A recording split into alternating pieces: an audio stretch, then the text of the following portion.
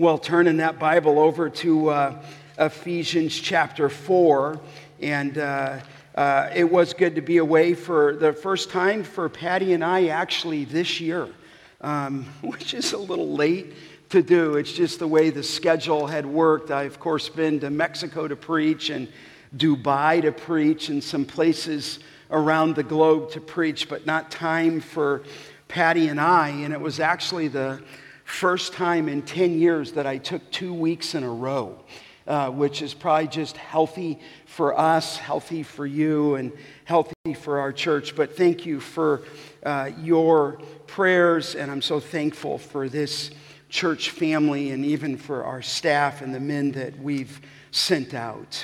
So Ephesians chapter 4, I want to just read a couple of scriptures to you in 4:12, where it says, "To equip the saints for the work of ministry, for building up the body of Christ, until we all attain to the unity of the faith and the knowledge of the Son of God, to mature manhood, to the measure of the stature of the fullness of Jesus Christ."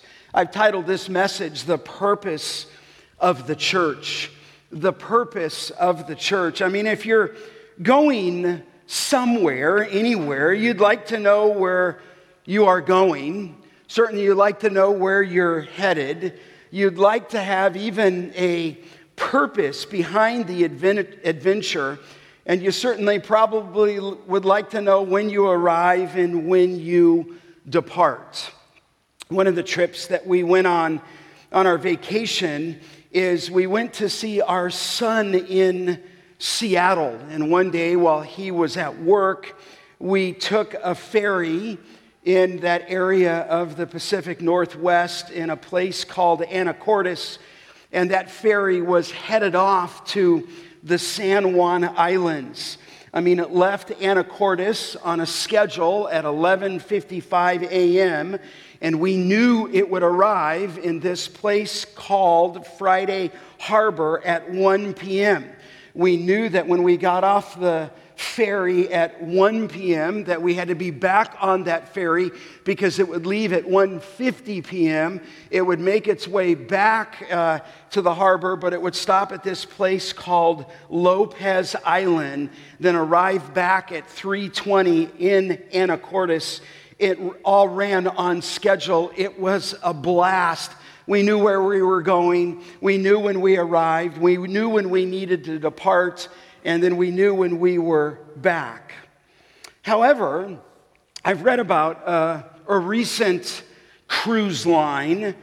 It's a cruise line that offered cruises to nowhere, okay?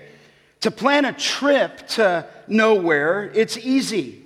You purchase your tickets, you pack your bags. You're not really going to any real destination.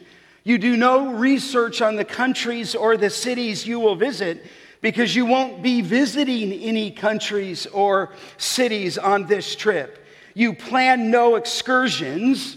You get on this ship or this cruise in Norfolk or in Fort Lauderdale and you cruise to nowhere.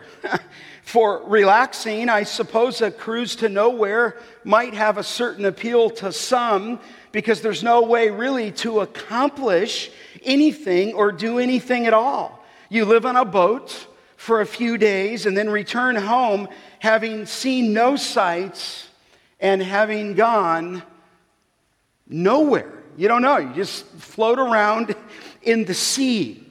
And as I begin to think about that cruise to nowhere, I think some churches resemble these cruises. Churches sometimes can be filled with people going nowhere. They're just attending. You might even ask the question, how can I spot a church that is going nowhere? Well, it's real easy. There's no vision, there's no plan, There's no instruction. There's no direction. There's no journey. There's no destination. You're floating somewhere, but you really don't quite know where you're going.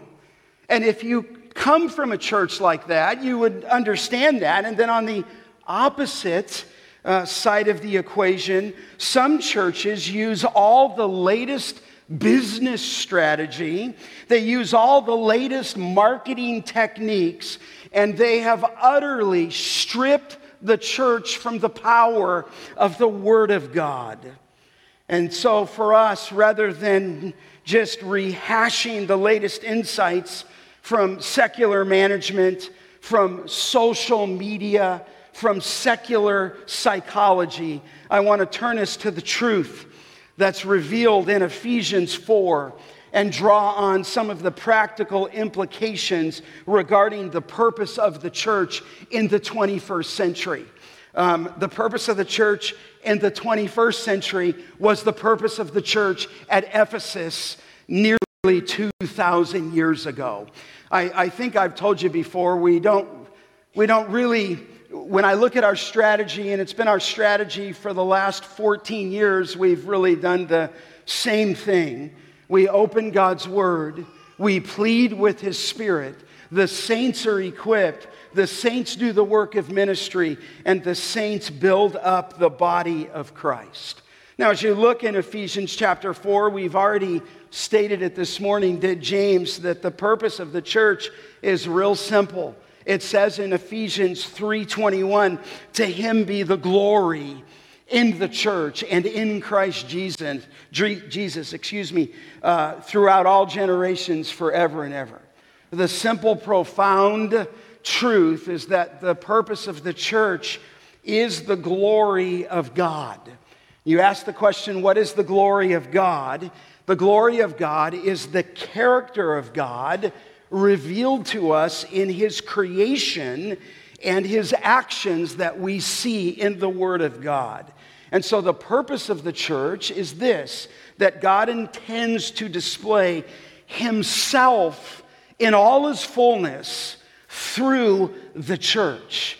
That was Paul's conclusion at 3:21. And for God to be glorified, we've been saying in the past weeks, the church must be unified.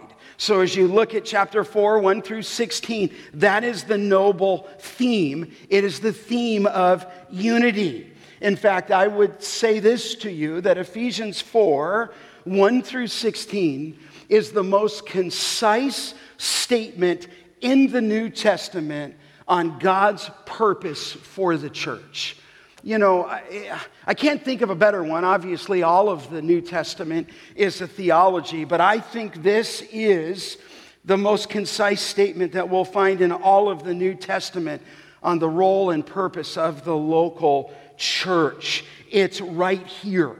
And I like to say in the membership class, maybe I've shared this with you before, it's not like we don't know what we're doing. And I, of course, don't mean that with any sense of pride, but we do know because it's revealed in the Word of God.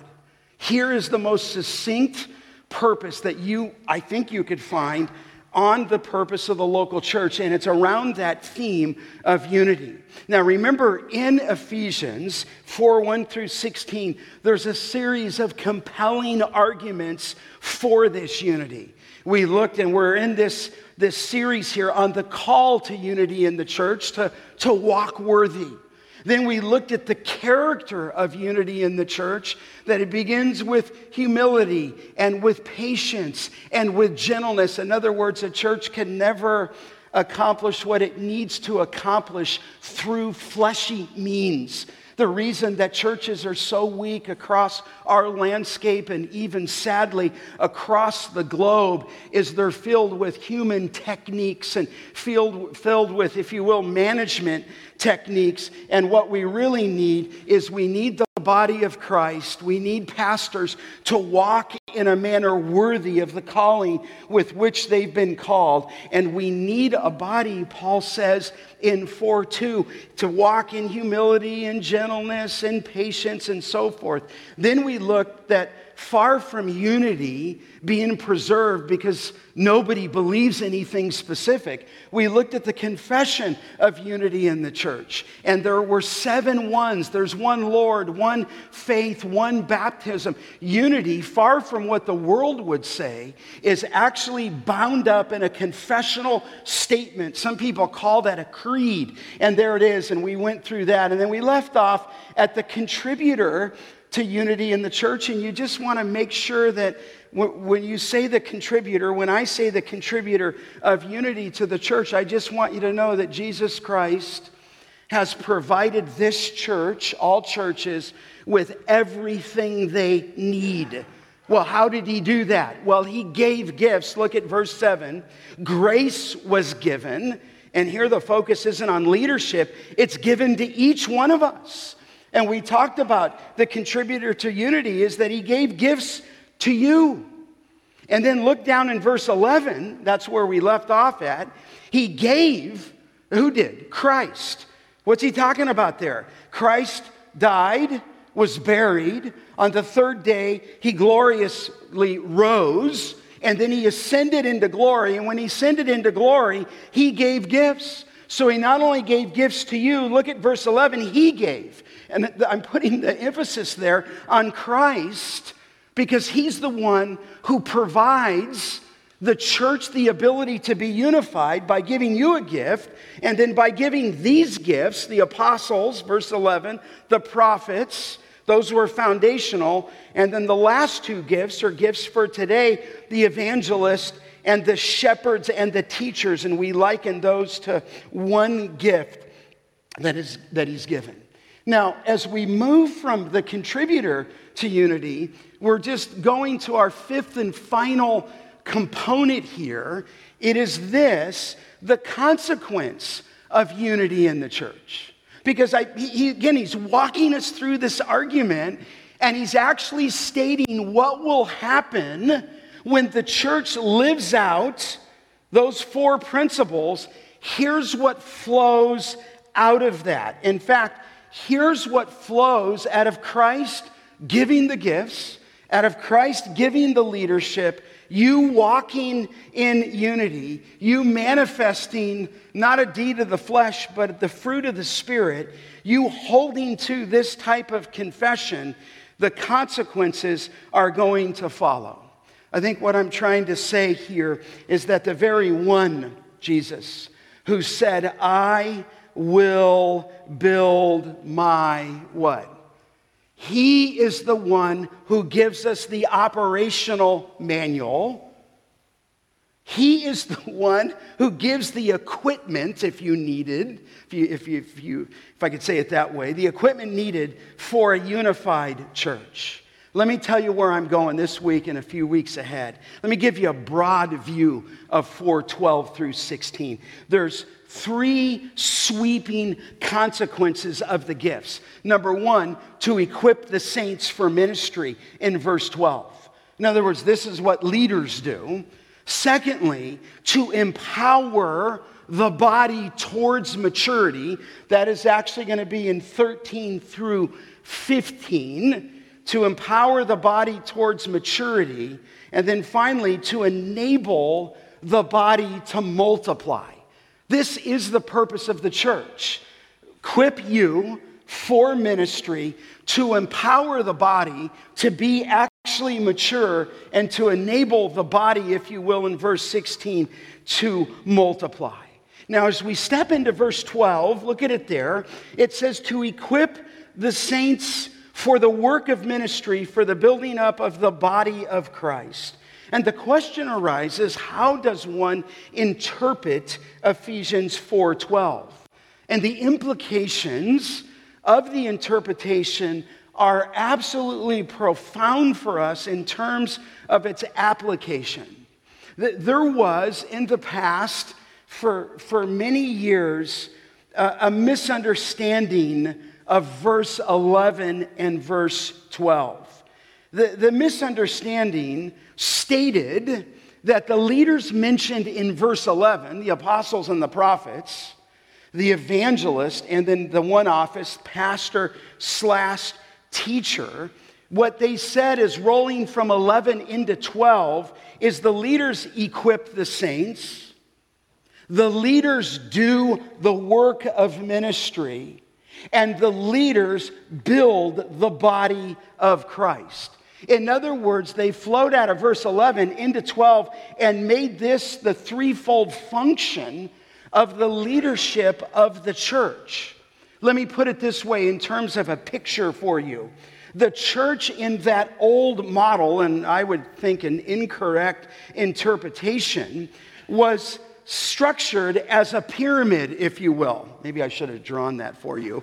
A pyramid with the pastor on the top and the people beneath. It's wrong. It's not really what the text says. It's not really what the grammar says. It doesn't manifest the plurality of leadership as well. And here, the saints are not involved in that picture. The leaders equip the saints. The leaders do the work of the ministry, and the leaders build up the body of Christ. It's a pyramid. It's a wrong view.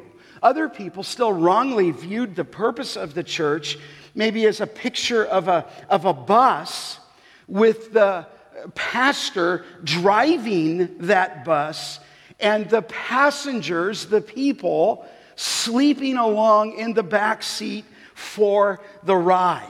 That obviously in that picture is a very clergy-driven model. Pastors equip, pastors do the work, and pastors build the body. It's also a very Catholic view.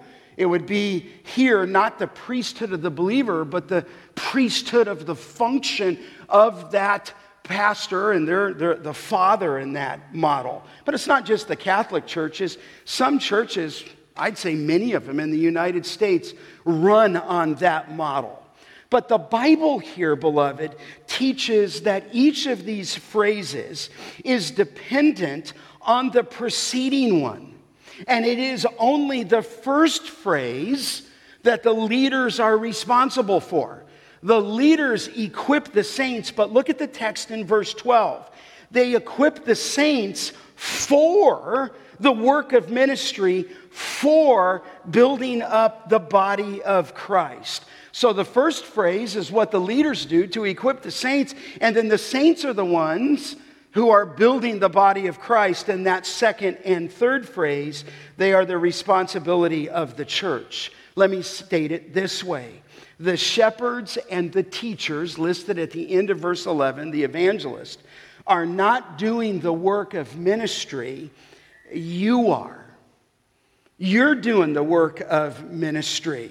It is you, the saints, alongside what the leaders need to do to equip you, that actually do the work of ministry and build up the body. And so, beloved, as we step into this is the priesthood of all believers. The work of the ministry in that second phrase is the divine privilege of those who are in God's family. And I think this is consistent with verse 7, that grace was given to each of you. Verse 16 says it's the whole body.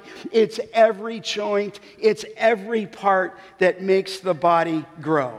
So look at it this way, beloved. All of these phrases are successively dependent upon the other. Each phrase is moving towards the final phrase to build up the body of Christ. So let's just dive into this morning. The first consequence of Christ giving the gifts is to equip the saints for ministry. To equip the saints for ministry. And under that banner, I'm going to have 3 subpoints for you. I want to talk about what it means to equip the saints. I want to talk to you about what it means to do the work of the ministry. And I want to talk to you what it means to build up the body of Christ. I think as you listen to my voice and as we listen to the word, the Apostle Paul is uber clear here. This is so clear. This is what makes a healthy church. This is what makes a unified church. Number 1, he says there in verse 12, the leaders, the teachers, the shepherds and teachers, the evangelists are given in this first phrase to equip the saints. Stop there just for a second. You say, how is that to be understood, to equip the saints. It's the immediate connection at the end of verse 11 that he gave some as the evangelist, some as the shepherds and / teachers, okay? In other words, those leaders, we stated a couple weeks ago, are to lead and feed the flock. It's bound up in the word. Shepherds shepherd. They care, they protect. Teachers, taking that as one office, teach and instruct on apostolic doctrine. And so they lead and feed. Now, the question would be, is how does the leadership do that? Well, look again at verse 12. He says their role is to equip the saints. That word equip is a fascinating word. It's in a noun form here. You can see it, at least in the ESV, to equip the saints. And then it's more used in its verbal form in the New Testament. You say, what does it mean? What are we doing even here? Well, it's real simple. We're equipping you, okay? What does that mean? It means to prepare you. The word equipping means to restore you. To equip someone or something is to outfit you for a purpose. So the purpose of the leadership, then, very clearly, is to equip you, to prepare you, to restore you, to outfit you for a purpose. I put some scriptures up here just so you can see it, where the word is used. It's used in Luke 6:40. A disciple is not above his teacher. You know this scripture. But everyone, when he is fully trained, do you see that word? That's our word for equip. When a disciple is fully perfected, it says there, he will be like his teacher. In other words, you're training in discipleship. You're perfecting. But the word, as I mentioned, is also an outfitter. You know, a couple years ago, Darren Peterson and I had just a wonderful opportunity. We went down into the Grand Canyon and we water rafted. I've shared a little bit of that with you, down the Grand Canyon, 173 miles, if you will.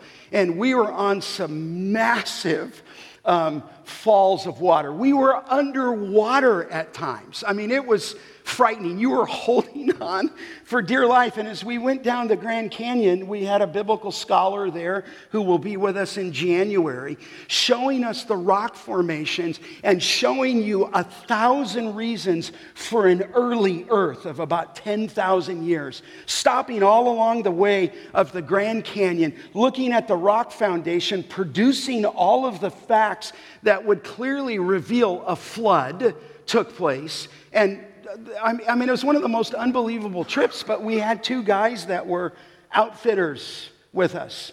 They sat on these rafts, and you didn't know kind of what was happening. I knew that they were outfitters, and we'd go about 20, 30 miles down the Grand Canyon and in that water, and then we'd get out at night. And then they'd put us all in a line, and out of these boats, they had these secret compartments, came all of our stuff. And so they put us in line, and they took all the cots out. And the cot went from, there was about 30 of us, one guy to the next guy, and then they took out all the pans, and then they took out all the kitchen equipment, then they took out all the burners, and then they took out all the sleeping bags, and then they took out all the jugs of water, and then out came the food for the evening, and we were put on an assembly line, and it was an absolutely unbelievable trip. What were those guys? They were outfitters. They equipped us to go down 173 miles, down the Grand Canyon, and they had everything we need. I had a little duffel bag, and that's all I had. And Darren and I just slept at the bottom of the Grand Canyon, listening to that water. Then the next day, rafting and exploring God's creation. It's a wonderful ministry. It was interesting.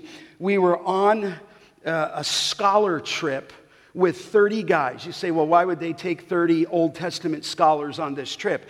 They're trying to convince these men that are PhD professors, both at institutions and local churches, why the earth is a young earth and not an old earth. You think, well, they're believers. Yeah, they're believers, but you would be surprised how many Christian institutions do not teach a young earth. They teach that the church, that the creation itself is billions of years old. And so it was a fabulous trip. We were with outfitters. They equipped us. That's something of what this word means. The other usage of this word, I just want you to get it into your mind. It's used in biblical times in Mark 1:19, where the disciples, prior to becoming disciples, were fishermen, and they were sitting on the shore and they were mending their what? Nets. Obviously, if you're a fisherman and you've got a hole in the net, then you're defeating your entire purpose. And so they were on shore mending their nets, and this word was used. Why? Because the word conveys this, that you need to be outfitted for a purpose. You need to be restored unto a purpose. And so it was used here to mend a net. The other way that this word was used, it's just interesting. Probably too many illustrations here. They used it for doctors to set a broken bone. To set a broken bone. So just on our vacation, we were up seeing my son, who I've told you is an orthopedic surgeon, and I was right on this passage. I said, Kyle, tell me what you do. Tell me what you did yesterday. Well, Dad, I had an old man that fell. I said, okay, what happened to him? He broke his femur. And so his femur was broken. And I said, so you took this little plate and you put it on his femur, right? He goes, no, Dad, I took a piece of titanium that is the length of the whole femur. And in that femur, which is fitted for this person, are 20 holes. And he kind of went on to explain to me what he was doing to set this man's broken femur back, to restore it back to the original condition by putting that titanium plate on there. Then I'm sorry to be so gross, but then taking these screws and inserting those screws that go all the way through the bone on the other side and come out a little bit. What was he doing? He's equipping this man to fix this bone. And so here what Paul is saying is, listen, the purpose of leadership, the purpose of the evangelist and the teaching shepherds is to equip you back, if you will, to the original condition. So what the text is saying is that Christ has given gifts to all, yes, in verse 7 and 16, but he's given gifted leaders in verse 11 to the church to equip you, the saints, for the work of ministry. So outfit, mend, restore. Let me show you how the word's even used in the New Testament. I want this to become clear. Look at the next scripture. And these are where this word is used. We pray most earnestly. So he's praying here, night and day, that we may see you face to face. And here it is. This is the word. Supply what is lacking in your faith. So here Paul was praying for the church at Thessalonica, and I want to see you. I'm praying for this because I want to supply, I want to equip you with what is lacking. In other words, that equipping is getting back to that original condition. Look at the next verse here in Galatians 6:1. Brothers, this is not to leadership. If anyone is caught in any transgression, if someone stumbles, is the thought, over sin, you who are spiritual, and here's our word, should restore him. You've got a brother or sister that's sinned, and if you're spiritual, and if they're caught in a transgression, you're going to come alongside them and you're going to restore him in a spirit of gentleness. You're going to equip them. You're going to get them to function properly. Look at this next scripture in Corinthians. Finally, brothers, rejoice. And then here's the word. Aim for restoration. In other words, that's the goal. Paul wanted the churches to be fully outfitted, fully mended, if you will, fully equipped. And here he said, aim for restoration. In 1 Peter 5, look at this one. These are all the words. After you've suffered a little while, the God of all grace, who has called you to his eternal glory in Christ, will himself, and there's our word, restore. So here is a believer caught in a trial, and here is the agent is even God, who himself will restore, confirm, strengthen, and establish you. Now the question would come to us, what means has God provided to be restored? Now there's a couple different things I can say. Certainly prayer comes into that. Epaphras was one who prayed for people to be fully mature. Certainly God uses trials. But here, the means that God has given to us is the teaching of the Word of God flowing out of what the leaders do in verse 11. They equip saints for restoration, to mend them for the work of ministry through the Word of God. So listen, the role of the shepherds, the role of the teachers is to teach and preach the Word of God. And God has designed that the local church will give God glory and be unified when the saints, you are equipped to do the work of ministry. There's a great statement by Paul in 2 Timothy. All scripture is breathed out by God, the scripture.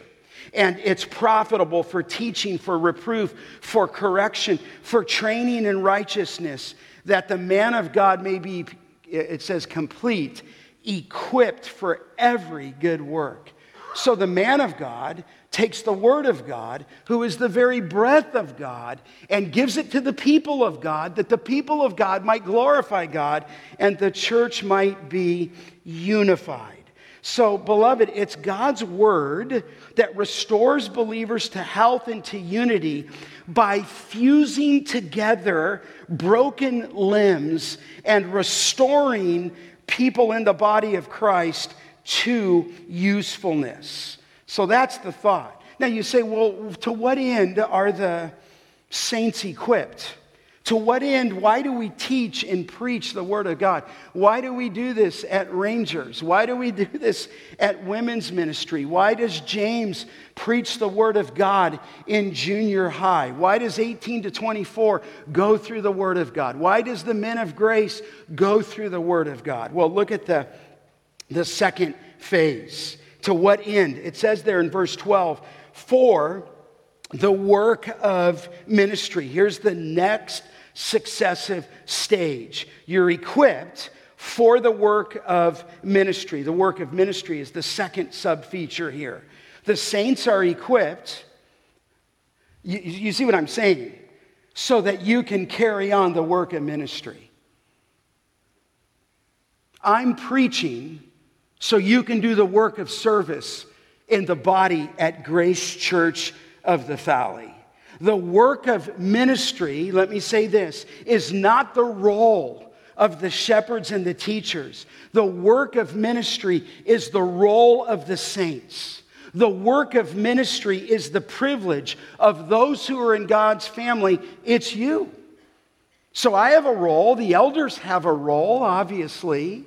We equip the saints, but we're equipping you to do the very work of ministry. Here's the real question is that I might ask you is, how can I help you with the ministry that Christ gave you? He's gifted you. Verse 7, verse 16. How can our leadership help you to fulfill the work of ministry that he gave to you? So the ministry here, that's the word, it just means service, is designed by God to be done by the people of God, the saints, for the glory of God, and that's your role, okay? Spiritual gifts are given to build up the whole body. He's getting here, the work of ministry is the priesthood of all believers. It is an every member ministry, we like to say. You say, well, Scott, what is that though? Look at verse 12. What is the work of ministry? Well, the word work is the word ergon. It's a work, but ministry is the word diakonios, and it's the word for service, the word for ministry. It is a very broad word, okay? In fact, Paul said in 1 Corinthians 12:5, there are varieties of service, but the same Lord. So when you think of the work of the ministry, maybe I don't know if I should say this, don't look at me. I'm looking at you. He's gifted you to do a ministry in the life of this church. It's interesting, even this word, the word for service or ministry, 66 times it's used in the New Testament. And I was kind of 2/3 of the time have to do with the physical meeting of needs, to meet physical needs. Which again, sometimes we're thinking, it's got to be spiritual. Well, at least in the New Testament, it was used to meet the physical needs of the church or the community. In fact, it's used in 8:3, where they provided food, did the women. It was used, this word of ministry in Acts 6, to wait on tables.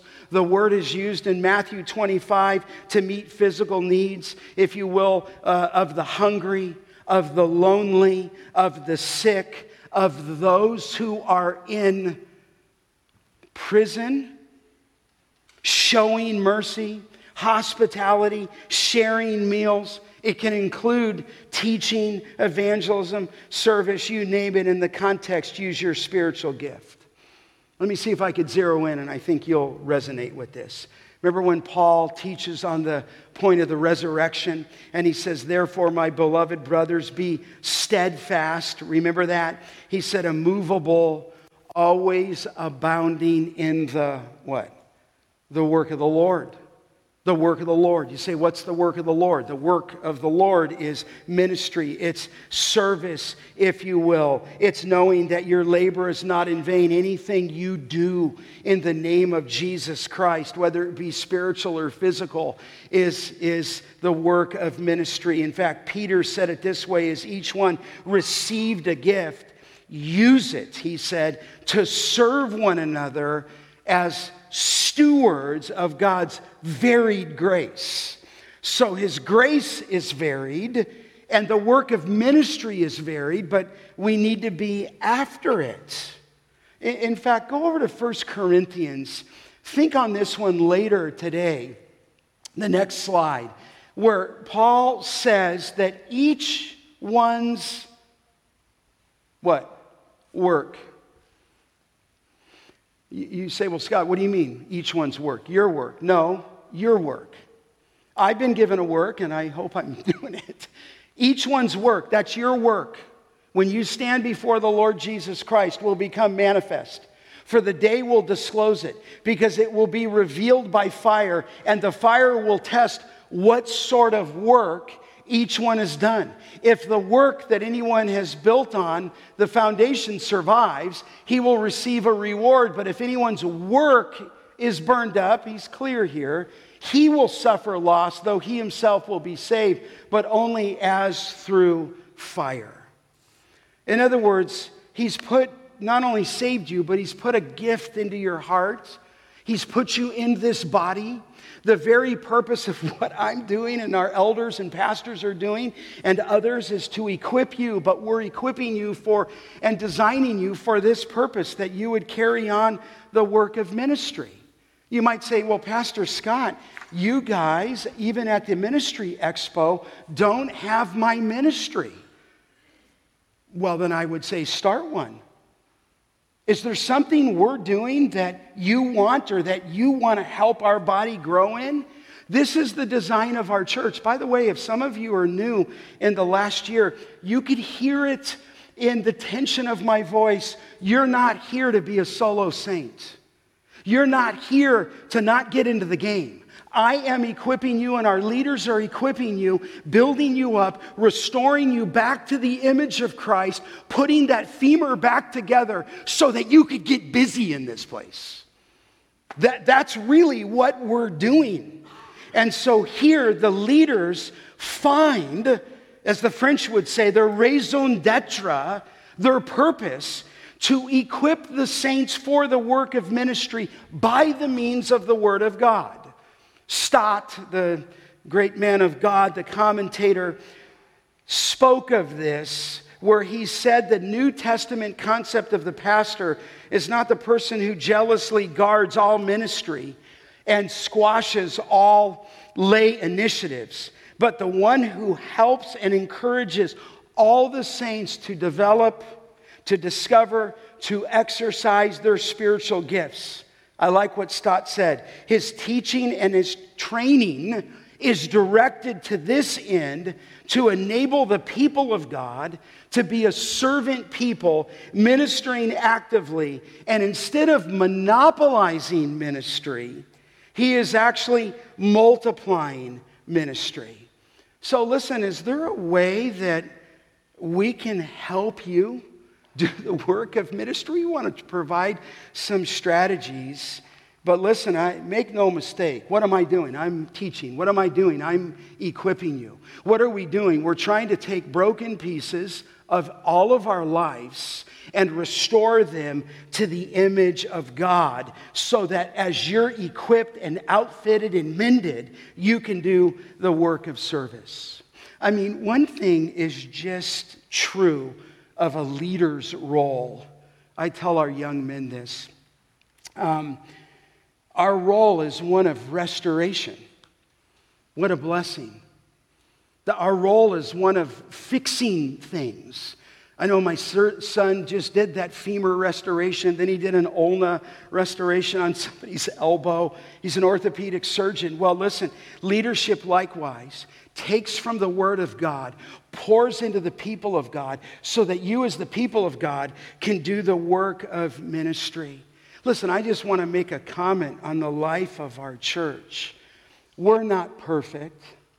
Our leaders are not perfect. As an individual, you're not perfect. As a family, we're not made up of perfect families. No, far from it. Even though we bear the image of Christ and have been born again, we are placing ourselves under the role of the local church, built off the apostolic teaching of the apostles and the prophets, so that we can pour the Word of God in your life, that you would get busy. And many of you are, so I'm not trying to say, gosh, is he talking to me? No, probably not. Some of you think I'm talking to you. It may be the Holy Spirit talking to you. And listen, if you've been in Christ 30, 40 years, let's go. Let's go. I feel like at times in Hebrews, it said, by this time, you have ought to been more mature, but I have to teach, the writer of Hebrews said, the elementary things. Listen, it would be my greatest joy, our greatest joy, to unleash you to the ministry, to give you a platform to minister. That's why we work hard at training our junior high staff and our high school staff, and Derek and Matt and Tana, the 18 to 24 staff, and the women's have a leadership, and Matt has that. Why? Because we want to unleash our people for the work of ministry. You say, well, Scott, what would happen if leaders really equipped, and what would happen if the saints did the work of ministry? Look at verse 12. He said there, for building, do you see it at verse 12? Up the body of Christ. There's the third stage. It's for the building up of the body of Christ. And really this is, at least in the grammar, the climactic result of the previous two stages. Saints are equipped by the leaders. The saints do the work of service. And when the saints are doing the work of service, the body is built up. So you say, what is this talking about? He's using a word, a construction term here. It's used all over physically in the Word of God of construction. He's obviously using it metaphorically here, that as the leaders equip the saints, as the saints, you do the work of ministry, here's what happens. The body of Christ is built up. So in other words, you have, as God's design, a spiritual gift given to you, that as you ever become back to the image of Christ, You would have as the chief end here that the body of Christ would be built up. In other words, the body is built up, verse 16, when the whole body is using its gifting in the work of ministry to achieve this purpose. So let me just say this, the body does not grow through marketing, doesn't grow through business strategies, doesn't grow through a program or event, though certainly that is not wrong. It grows in this way when leaders equip, when saints do the work, and when you begin to do the work of the ministry, this body begins to grow up. You mean, what a body, the body of Christ. That this church begins to act like Christ. This church begins to talk like Christ. This church begins to see people without Christ, and you want to share Christ with someone.